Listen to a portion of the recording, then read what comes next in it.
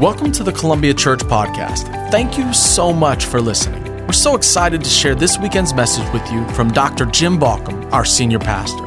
We hope it encourages you, inspires you, and helps you grow in your faith as a whole life disciple. Now, enjoy the message.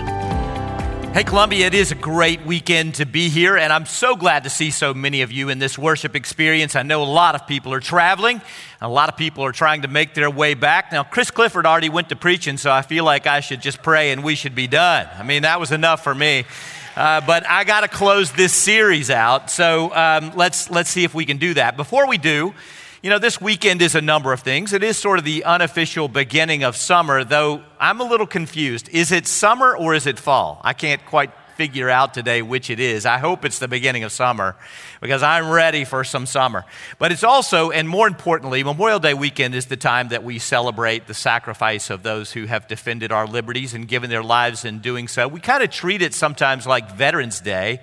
It's not Veterans Day. We are grateful for all of you who are actively serving in our military or our veterans. But we're even more grateful and should be even more cognizant today of people who really gave everything they had in order to defend our nation. So what I like to do on Memorial Day is to ask any of you, if you're at home, you can do this too, but if you have somebody that you're remembering who gave, it could be a colleague in the military, it could be a parent, it could be a grandparent, it could be a brother or sister, anyone who has given their life in the service of our country, would you just stand where you are to remember them? Keep in your mind that person or these people and just stand where you are if you would. And let's give thanks for them. Father, we are truly grateful for those true patriots who've gone before us and who have defended our right to be here today freely, to worship and honor and praise your name, and to live as true believers. We thank you, Lord, for our nation. We thank you for the way you've blessed and used it. We thank you for those you've given who've defended it. In Christ's name, amen. Okay, let me give you a little sort of thought about where we're headed. First of all, next Sunday's a one-off sermon. I haven't done too many of those in a long time, but it's not a series. It's a series of one.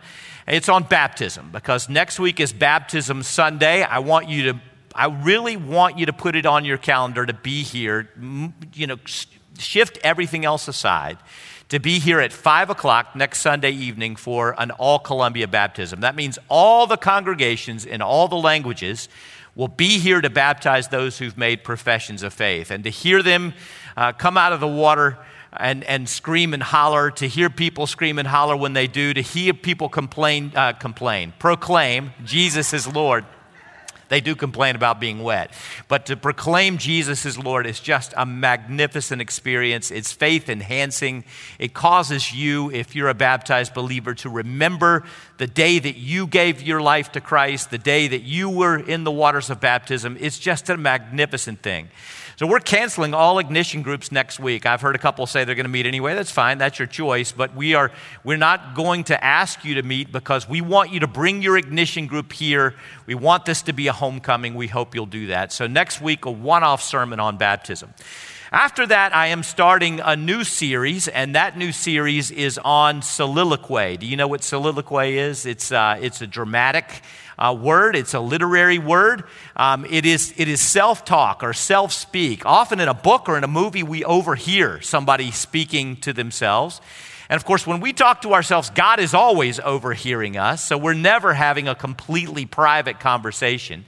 But one thing the past 15 months have taught me, and one thing this moment is teaching me, is to monitor carefully my self-talk. What I say to myself, about God, about the church, about the world, about other people. And I sort of was tipped into this when I was reading in the Greek again the story of the prodigal son. And I noticed how the prodigal son spoke to himself. And I noticed his self-correction. And so I thought to myself, I wonder how much of this there is in the Bible. And it turns out there's quite a bit, and it begins with God speaking to God's self, which is really an amazing thing. And that's where we'll start, and then we'll conclude with that story of the prodigal son, which will also be the first of the next sermon series on coming home, which will take up the rest of summer. So that gives you a sense or an idea of where we're going. And I think it's going to be a really exciting series. But to me, this series on belief has been more important than any I've preached in a while. For me personally, what it has caused me to reconsider, what it has caused me to think, how it has caused me to speak to myself and to my God has been really significant. I want to take us somewhere we haven't been today, and that is to the book of Acts. So, primarily what we've been doing is to look at the teaching and the talk of Jesus, at his stories, at how he spoke to the apostles.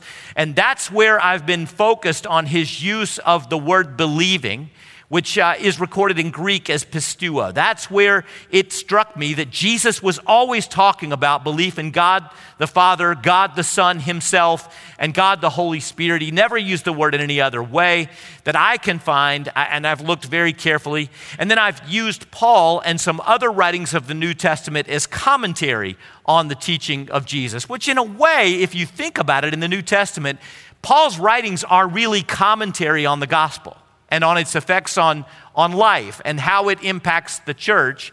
And so the New Testament is kind of like the gospel and then commentary on the gospel. And so that's how we've used it. But there's one book that I have completely ignored to this point, and it's amazing that I would, and that's the book of Acts. And the reason I say that is that the word or some form of the word pisteuo, to believe, occurs some 40 times in the book of Acts. So it's almost as much as in the Gospel of John. It's an incredible preponderance of this word. And so I want to turn my attention today to Acts, and in doing so to ask, what is the impact of belief upon the church of Jesus Christ? How does believing and shared believing, how does it shape the culture of the church? And I believe the book of Acts gives us some pretty good clues about how it should. Now, when I ask you, what is the future of church, I'm pretty sure that many of you think about this because many of us who've been here quite some time, we have been looking toward building this building for some 15 years. In 10 years of really hard work, raising the money, going through all the processes, sort of every congregational opportunity for us to buy in together to this dream. And what a strange moment to be building a new building. It's just a strange moment. You understand we're not coming back as the same Columbia that we left 15 months ago. And I think if you're not the pastor, you don't know just how true that is. I mean, it will be yet for us to see, but we could easily be 25% smaller right now than we were 15 months ago. And let me tell you why. First of all, we've had a lot of deaths, a number due to COVID. I think when I hear people say, has COVID actually impacted our church? If you know how many COVID funerals I've done of people who span age brackets from 35 to 80 or 90 even, yes, COVID has affected us, but not just COVID. It's the number of people we lose in any given year. And for me, the saddest thing of all is to recognize that some people who were with us when we were proximate last are not with us now. They're in heaven when we return. These are faces I won't see again in the congregation. Now, that may make you sad. It may not, but for a pastor, it's heart-wrenching. In fact, last week we were in a business session, which was virtual. Maybe, I don't know if we'll keep doing those or not. We'll see. But in that virtual session, what will happen is while I'm on the session, people are constantly texting me about things that are going on. That's the interesting thing about Zoom meetings is there are 50 meetings happening in the midst of this one meeting.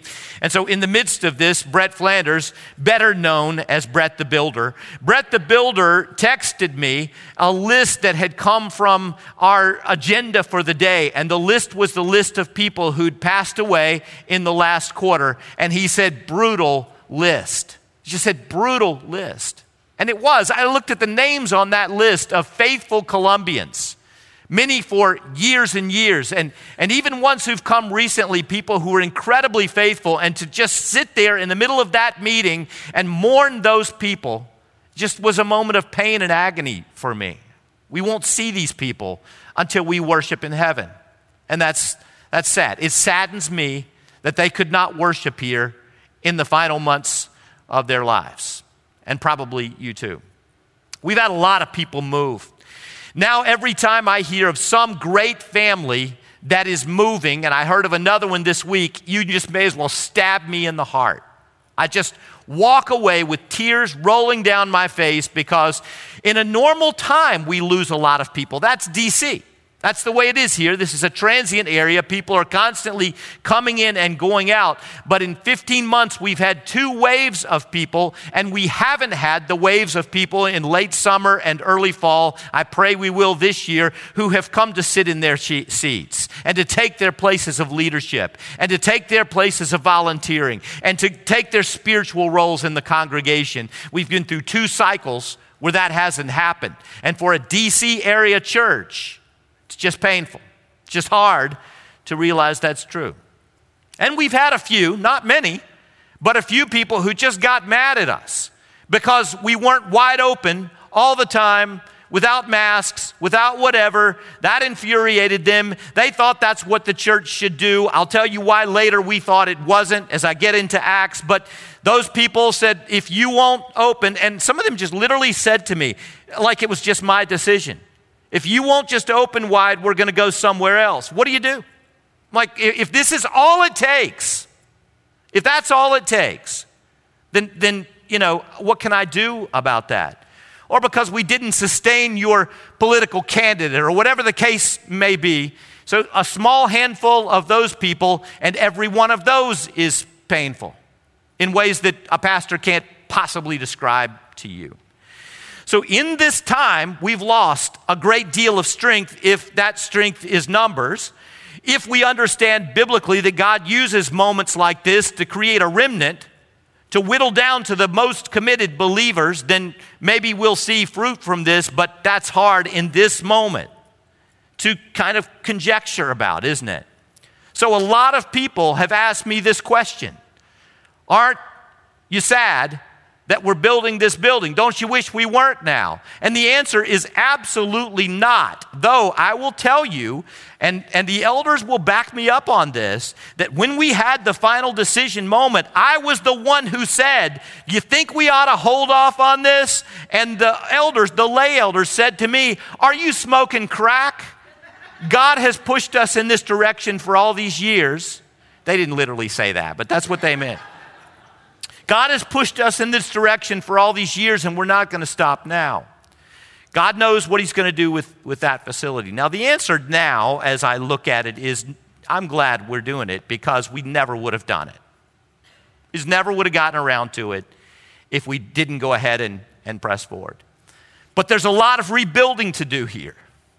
Not just building, but rebuilding. The bad news is that people are probably less likely to think about church today than they have been at any point in this nation in the last 100 years. Certainly in your lifetimes. The good news is there are a lot of lost people out there. And the question is going to be, do we have the passion for them to know Jesus that the early church had in their culture where they were outcast, where they were a small minority, I mean a much smaller minority than we are by far? Do we have the passion they had? That's the question that the Holy Spirit has been planting in my head, and in fact, that's what we spent our staff retreat on this season. Our staff retreat was proximate together for the first time in these 15 months. We've done 2 virtually, and this one we were together on 2 Mondays. We weren't at the retreat center. We were here, across there, but we were together. And as I taught them, I had them read one book to sort of put them in touch with the mind of an unbelieving person who is seeking God. And I had them know about, not read, but another book, because that book's over 700 pages long. I taught them a book, a sociological study that's really fascinating. That book's called American Grace, if you're interested in reading it. It's written by Robert Putnam. Robert Putnam is one of the foremost sociologists of our day. He does not share our faith perspective, so it's purely a scientific study for him. And there are hundreds and hundreds of studies that are done, of surveys given across the past 75 years to reach the analysis that he reaches. And this is what he says. He says, our nation, with regard to the religious landscape, has experienced a shock and two aftershocks. The shock, he says, came in the 1960s. How many of you were alive to remember that shock? He said that was a time when everything we had stood for came unmoored, in essence. Anti-institutionalism, all sorts of reconsideration, some of them very positive, of civil rights and other things, but more than anything else, a new understanding of sexuality, a different understanding of what sex was all about in 100 different ways. And so Putnam says that shock unmoored the nation from what had been its religious underpinnings. By the way, the height of Christian worship, or of civil Christianity as we call it, in the United States of America was in 1956. 1956. That's the biggest church attendance percentage-wise that we've ever seen. We've actually seen bigger numbers since then, and those bigger numbers came in the 1980s, and he said the first aftershock was in the 1980s, or at least that's when we could see it, and that aftershock was a reaction to, or a response to, the liberalization, if you will, of the nation. And it came primarily in evangelical Orthodox churches like ours.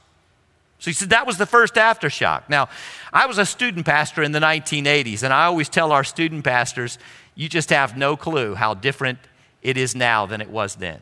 You have no earthly idea. You can't even explain to them. Let me tell you something. I could have gotten kids to the church every single night of the week if I wanted to. No problem. And whenever we had something, they just all came. And they came in droves. So we had a Monday night. Now imagine this, those of you in Northern Virginia. The whole homework, everybody's going to get into Harvard thing. All the sports, all that stuff. On Monday evenings at 7 o'clock, we had this mass community gathering in the huge fellowship hall of the church in Richmond where I was a student pastor. And it was not at all unusual to have over 150 kids show up, about 100 of whom were affiliated with our church, and then another 50 kids. It was unreal. That was another high point for a certain kind of church, and we live in that era. And some of you were, I'm looking out there, a few of you were students in that era, and you might remember that era. And then he said there's a second aftershock, though, and this is what happened with the second aftershock. That strength that was built in the 1980s, very quickly people started to say, you know, we could use this politically in some way. And so a certain branch of the church became quite politically motivated and set its sights mostly on shifting things in the nation. And there was, he says, a second aftershock that was a reaction to that, which is to say, if that's what Jesus is about, not that there's anything wrong with being conservative or with shifting things conservatively, but if that's what the church is about, if that's what Jesus is about, I don't want any part of that. And so there was a huge reaction to that continues today. Started in the 1990s, the 2000s were the big epic of it, and here's the result of that. In the United States of America today, for the first time in the last 4 months, for the first time in 100 years, less people claim affiliation with a religious community, be it synagogue, mosque, church, whatever, than at any time in recent history, especially since World War II. 52% of Americans now say that they are either nuns or duns. They're nuns, meaning I just don't care about it, I have no affiliation, or I'm done with it. And by the way, the interesting thing is those aren't all young people. A lot of people will say to me, well, that's because of the next generation. Yes, in part, but it's also every single other age bracket has gone with them. Every single other age bracket. Now, you live in D.C., you have neighbors. You tell me, because I know my neighbors pretty well, how many of them got up this morning and went to church or even watched it virtually? And I think you will understand that the percentage of nuns and duns in our region is far higher than 52%. I would guess 75% of persons in our region now, especially as a lot of young people come in. A lot of them are nuns and duns. Now listen, that is our field. Those are our people. That's who God sent us here for. That's why we live in this era. That's why we are Columbia right now. So whenever I've been prone to be depressed and go, Lord, how come now? The answer I get is, I knew what I was doing when I put you there now. This is our moment. There's no point mourning what used to be, bemoaning what has happened. The point now is to look forward and to ask the question, how do we replicate the Pentecost Acts 2 movement in North America in our time? How do we re-evangelize North America? That's the only thing that matters. Now, do I have hope? Oh my goodness, I do. Two things give me hope, more than two, but I'll talk about two of them. One of them is the history of Columbia. It's not an easy history. Founded right at the tail end of the Civil War by 7 abolitionists. It almost went out of existence several times, kept managing to get down to a remnant and to grow back. This church has recreated itself again and again and again and again and again over its long history. Also, I see who's here.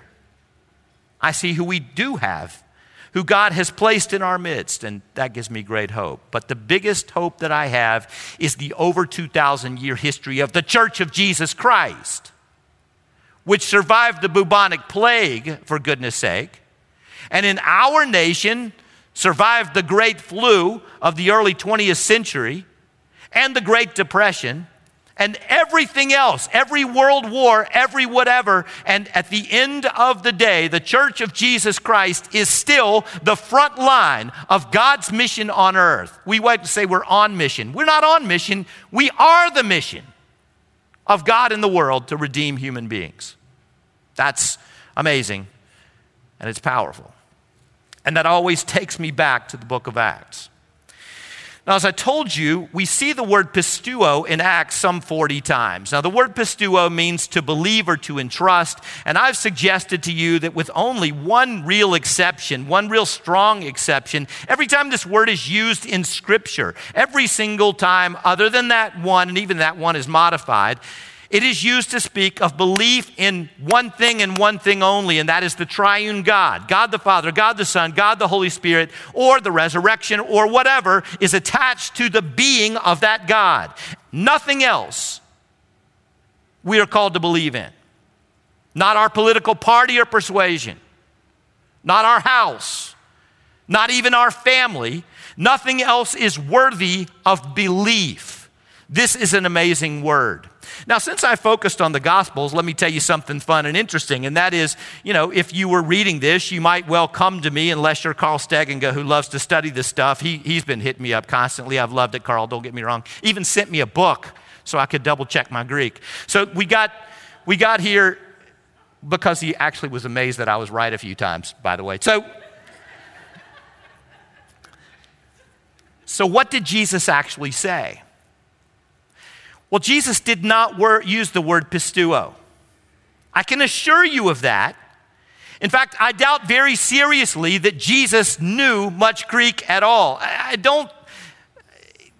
Jesus was a Jew who spoke Hebrew and lived his entire life in a Hebrew culture, a Hebrew society. I doubt he ever spoke anything but Hebrew or Aramaic, which is spoken Hebrew. So whenever you see the words of Jesus in English, it's kind of interesting to consider this. They are twice translated. That is, the apostles who were writing in the lingua franca of their day, Greek, the apostles heard the words of Jesus, and then they translated them into Greek so that people would read them around them in that time. And whenever they did, we can see things that they highlighted. So when John, for example, offers the convention I taught you last week to believe in, it's for some point of emphasis. This is what Jesus meant, and this is how we're going to convey to you that Jesus meant this. And they use the word pisteuo, or some form of it, to convey every time that Jesus talked about believing or faithing. But Jesus never spoke this word. Certainly never wrote this word. So if that's the case, we're called to wonder, if we're biblical scholars and we're interested in such things, what do you think Jesus actually said? Now, this game goes on a lot. So if you read a lot of New Testament scholarship, New Testament scholars are constantly asking, what do we think was the Aramaic that Jesus actually spoke that then was recorded into Greek? Now, some words are left untranslated because they're hard to translate. And one of them is important to our consideration here. What Aramaic did Jesus use to speak about belief? Probably a word that you know well, or you think you do. Now, before we do that, I got to do a little culture test here, because this is always intriguing. I got to test you guys, so get ready, because I'm going to ask you a question. You got to answer it. Is it amen or is it amen?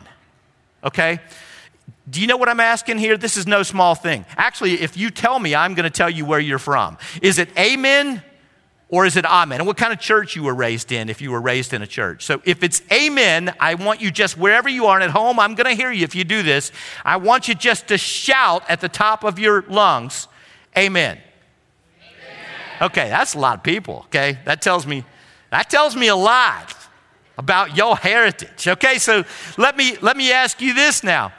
If you're reared in a real proper tradition, maybe, or if you're a Yankee, something like that. So if that's the case, it's amen. So if it's amen, I want you to shout at the top of your lungs, amen.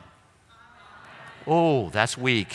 Now, the thing is, I can't tell for sure if that's the same number of people or not, because ameners shouted a whole lot louder than ameners.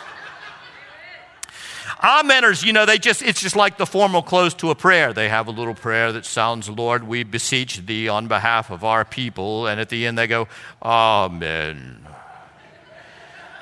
But ameners, just every time they agree with something, they go, amen, woo! It's like shouting for your team or something. I mean, it's a little different. Here's the thing is, it is neither. The Hebrew word is achmin. Achmin. Anybody ever been to Russia? So in Russia, they say this all the time. They say achmin all through the worship service. We took Kelly when she was really young to Russia, and she was in these worship services over and over again where you pray. When you pray in a Russian church, every sentence, at the end of the sentence, they go, achmin, achmin, achmin, achmin, achmin. And so that night, we all were praying as we always did. We used to have these things called circle prayers. We'd light a candle or something, and we're in this little Russian apartment. We're gathered in this tiny little bed, and we're praying. And at the end of the prayer, Kelly picks up her head and she says, Amen. It's Amen.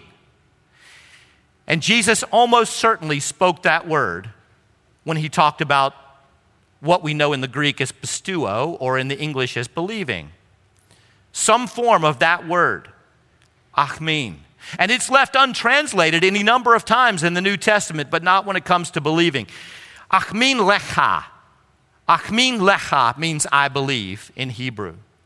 But the thing is, you can modify the word amen in about 100 different ways in Hebrew, just by marking it differently or modifying it with another word. And so Jesus probably used combinations of these words, but almost always when he spoke about believing, I can assure you somewhere in there was the word amen or amen or amen, depending on where you come from. So when we say that word, what does it mean? Well, when I was a kid, I was taught that it meant so be it. So be it. I grew up in an Amen church, by the way, so I was taught that it meant so be it. May it be so.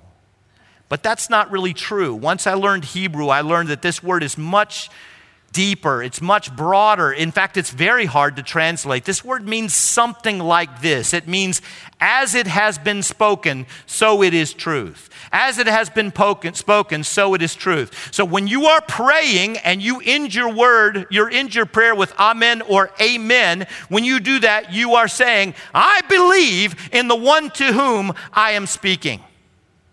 That's what you're saying. And whenever somebody on occasion, even in a church like Columbia, I say something or Chris does or whatever, and you say, amen or amen, what you're saying is, you have just spoken truth about the God in whom I believe. So imagine Jesus speaking amen, lecha. As we get to this word pisteuo, to believe or to entrust, which is in fact the verb form of the word pistis, which means faith. So we're really talking about faithing. which is far more than just assenting to something, isn't it? And noticing how this word is used in the New Testament grabbed me. So I offered you a formula last week. I'm going to expand it a little. Faith plus whole life discipleship is believing. The Holy Spirit gives the faith. It's a gift. It's the source of our salvation. Our piece is to discipline ourselves in the death and resurrection, the cruciform presence of Christ, and therefore, in that sense, to become true believers. Now, I'm going to turn my attention quickly to Acts because this won't take long. This teaching is really, really obvious. So obvious, I'm a little embarrassed that I've never preached the two passages together today that I'm about to preach. Now, this one, Acts 42, 42 through 47, I don't know what that 44 is about. I left that there. That is one I've preached 1,000 times. That's the first record of the church after Pentecost. The first snapshot, like a Polaroid, of what the church looked like. But this and the second use of the word pisteuo in Acts are really interesting when they're taken together. Now let me say, when Dr. Luke wrote Acts, most of the time he used pisteuo to indicate that new people had come into the church. New people had become believers in Jesus, had been baptized, and had entered the life of the church. But in these two instances, he uses the word to label the early believers, the early followers of Jesus. Let's look at it. Acts 2, 42 through 47. They, those people who came to Christ after Pentecost, they devoted themselves to the apostles' teaching and to fellowship, to the breaking of bread and to prayer. Everyone was filled with awe at the many wonders and signs performed by the apostles. Now, here's the most relevant verse for us, verse 44. All the what? Believers were together and had everything in common. All the believers were together and had everything in common. I know people who resist the use of the word believers to talk about Christians. That's a shame. I worry a little more about the word Christian and the way it now is applied, because sometimes it really has no meaning in our culture anymore. Even in the book of Acts, it doesn't show up until chapter 11. The word Christian was first used in Antioch to speak of the believers. Up until that point, until the gospel was taken to Antioch, which is relatively late, it's only a matter of years, but it's not the earliest part of the church. These people were known as the believers. They were the people who had eschewed everything else and put their faith in Jesus Christ, the risen one, and thereby only in God the Father, God the Son, and God the Holy Spirit. And look what the gospel did to them. Believing changed every part of their lives. Verse 44 is the most radical verse in this section. First of all, the believers were together. They were unified in mission and purpose. Don't get me wrong. I can assure you they disagreed on all sorts of things. I can promise you they had many different opinions and ways of doing things, but what united them was their common belief in Jesus, because when you are a minority like they are, the one thing that segments you from the rest of society is the thing that stands out. It's the thing that stands forward. It was the first thing that marked them. They were together. And not only were they together, but they had all things in common. Meaning whatever I own, you also own. They weren't socialistic by any stretch of the imagination. Whenever somebody says that, I'm like, you don't understand. Socialism is imposed by the government or society. They chose this. But they were communal. If you need something, it's yours. Take it. They were willing to sacrifice whatever they had for the good of this burgeoning movement. And I don't think you could have said that about anyone else around them in Roman society. And so therefore, it is really intriguing to me. This is why they grew so dramatically. They were more concerned with spreading the love of Jesus Christ than they were with their own rights. Now, I get nailed whenever I say this. I'm all about rights. Although we keep adding to the list constantly. What is a right? And what is a privilege? And what is responsibility? I'm all about that. I'm so grateful to live in the United States of America. I would die to defend these rights, and probably you would too. But my life is not about these rights. It is not about mere liberty. It is about freedom in Christ. And that freedom is eternal. It's forever. Can I get an amen? I've just spoken truth about the free one who created free people for his glory. Now, this is really a huge deal here to see how it changed them, these believers. And this is how Luke identifies them. They sold property and possessions to give to anyone who had need. And every single day, they continued to meet together in the temple courts. Hang on to that for a second, because it's the next scripture that illuminates this. They broke bread in their homes and they ate together with glad and sincere hearts. They just constantly hung out together, praising God and enjoying the favor of who? All the people, believers and unbelievers alike. And therefore, the Lord added to their number daily those who were being saved. This short paragraph is still the gold standard for the Church of Jesus Christ. It is still the description of the values that we are to hold, because we are the Pentecost church, the movement of the Holy Spirit, the movement of the resurrected Lord in our day and time. So in any given time, we are only incarnating these values, this togetherness, this selflessness of the early church. And if you're like me, you read that paragraph and that's a tall order. Not too many of us read it anymore and go, you know what? That's exactly what the church is like today. But that's precisely what the church is called to be in every day. That's it. Now let's get to the next scripture, because it makes this way more interesting. And I never noticed it. Acts chapter 5, verses 12 through 14. How did I find this? It's the second use of the word pisteuo in the book of Acts that regards the naming of the people. So this is the second time they're called believers. The apostles performed many signs and wonders among the people, as we've already been told. And all the believers used to meet together in Solomon's colonnade. Now let's stop here for a second, because that illuminates chapter 2. Day by day they met in the temple courts. Well, not exactly. Because where was Solomon's colonnade? We, by the way, typically call it Solomon's porch. If you ever go to the Holy Land with me, remind me to show you Solomon's porch. See, what's going to happen is we're going to get there and you're going to say to me, I want to see the Western Wall.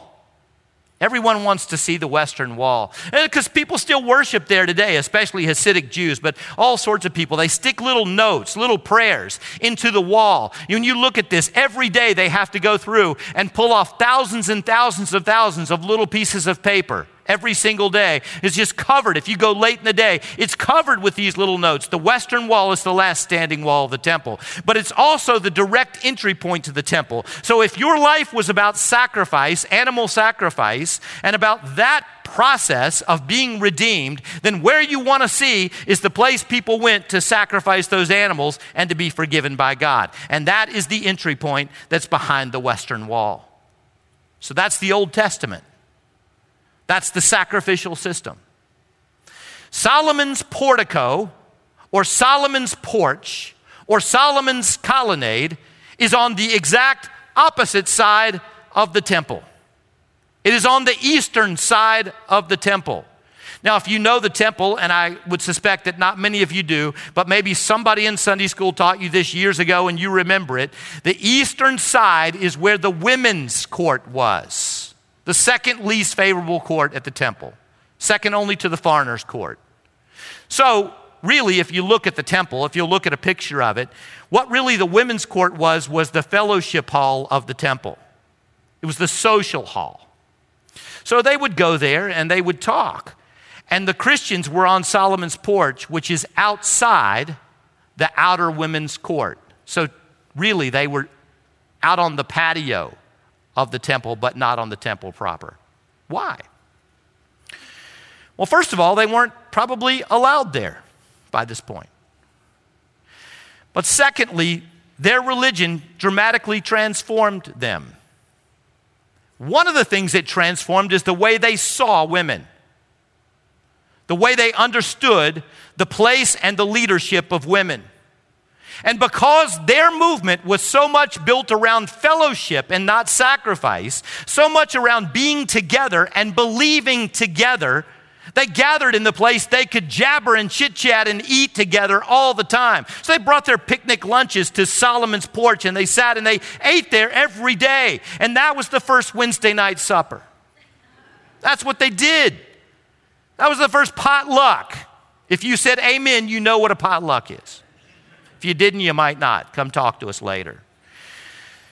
So they would gather here behind the temple, on the opposite side of the prominent side, on the opposite side of where all the action was, and they just didn't care. It didn't matter to them whether they had status or not. It mattered to them whether they were together or not. It mattered whether the common place where people went, they could be seen and heard. The next sentence teaches us about that. No one else dared to join them because they weren't the cool kids. And Christianity didn't make them a cool kid. It made them an uncool kid in their culture. No one else dared join them, even though they were, what? Highly regarded by the people. Now we see a common thread in both of these, don't we? And that is that what really caused the movement to grow was how much the people outside of their faith, those who were not believers, regarded them. And I've got to ask you right now, is that still true today? Is it true? And if it's not, why not? Well, I will tell you, I don't believe that it is. And the reason that it's not is because people can't tell a significant difference between those of us who are believers and those who are not anymore. And that difference is not just about our morality or what we do with sexuality or whatever. It's that we're not any more generous than the rest of the public too often. And that we scream and holler loudly about our own rights so often that they wonder whether we care about those around us. And in my opinion, though you'll have to ask the rest of the elders whether this is true, the reason they made a decision that we would honor the mandates that were given, and for a period of time we would not worship, though we knew well it would cost us, is because it's not just about us in here. In fact, far from it, it is more about how we are perceived out there. Whether people understand that we care enough for them, that we are willing to put that right to worship on the shelf for a moment, just to say, what you're going through, us too. And for the same reason, we love you and we care for you, we will do what is right in this moment, rather than just to holler and scream for our rights. Being admired outside of the walls of the church means paying a high price. It means that we are willing to live as people who are utterly transformed for Jesus Christ, because the Church of Jesus Christ is the one institution that can never exist for itself and still be the church. It must exist for the good of everyone else. And see what happened? Nevertheless, look, nobody would hang out with them. So how does this happen? Nevertheless, more and more men and women believed in the Lord and were added to their number. Let's close this out. This is really simple. Believing changed everything about those early Christians. Believing changed them in such a way that the outside world respected and regarded the way that they lived, and more importantly, the way that they loved. And believing shaped a church that was unified in purpose and in mission. If we want to be that church, those are the same qualities that believing has to bring to us. Because at the end of the day, what defines us is our shared belief, no matter what happens, in God the Father, God the Son, and God the Holy Spirit. Believing must be the defining quality of our very lives. And more than that, only true belief changes lives, which is why so many Christians remain unchanged. They have not yet decided to believe only in God. Only true belief changes lives, and only true believers can be used of God to change the world. Are we equal to the call? What is the church of the future? Well, I can tell you for sure, based on over 2,000 years of history, there will be a church. And people will be saved. And they will be baptized. And there will be massive changes in cultures. The way people love each other and treat each other, even now it's happening all over the world. More Christians are living today than all the rest of the periods of time combined in this world. But what will it be in North America? And what will it be in Washington, D.C.? Well, that's up to you. And that's up to me. And all of it depends on our capacity to care more about our shared belief and our desire to have others share it too than anything else in our lives. That's what it will take. Father, make us, by the power of your Holy Spirit, your Acts 2 church in this place and this time. Bind us together by our believing. Change us through our believing. And then, Lord, redeem your world and every man, woman, and child you're drawing to yourself through us. In Jesus' name we pray. Amen. Columbia, I love you. I pray for you every day, and it's so great for us to be coming back together. I look forward to seeing those of you I haven't seen yet. You go now and ignite passion for Jesus Christ from Metro Washington to the world. Go, believers. Have a great week. Hey, thanks again for listening. If you live in the Metro DC or Northern Virginia area, we would love to worship with you at one of our weekend gatherings. For directions, service times, and information about all the incredible things happening at Columbia, go to columbiabaptist.org. That's columbiabaptist.org.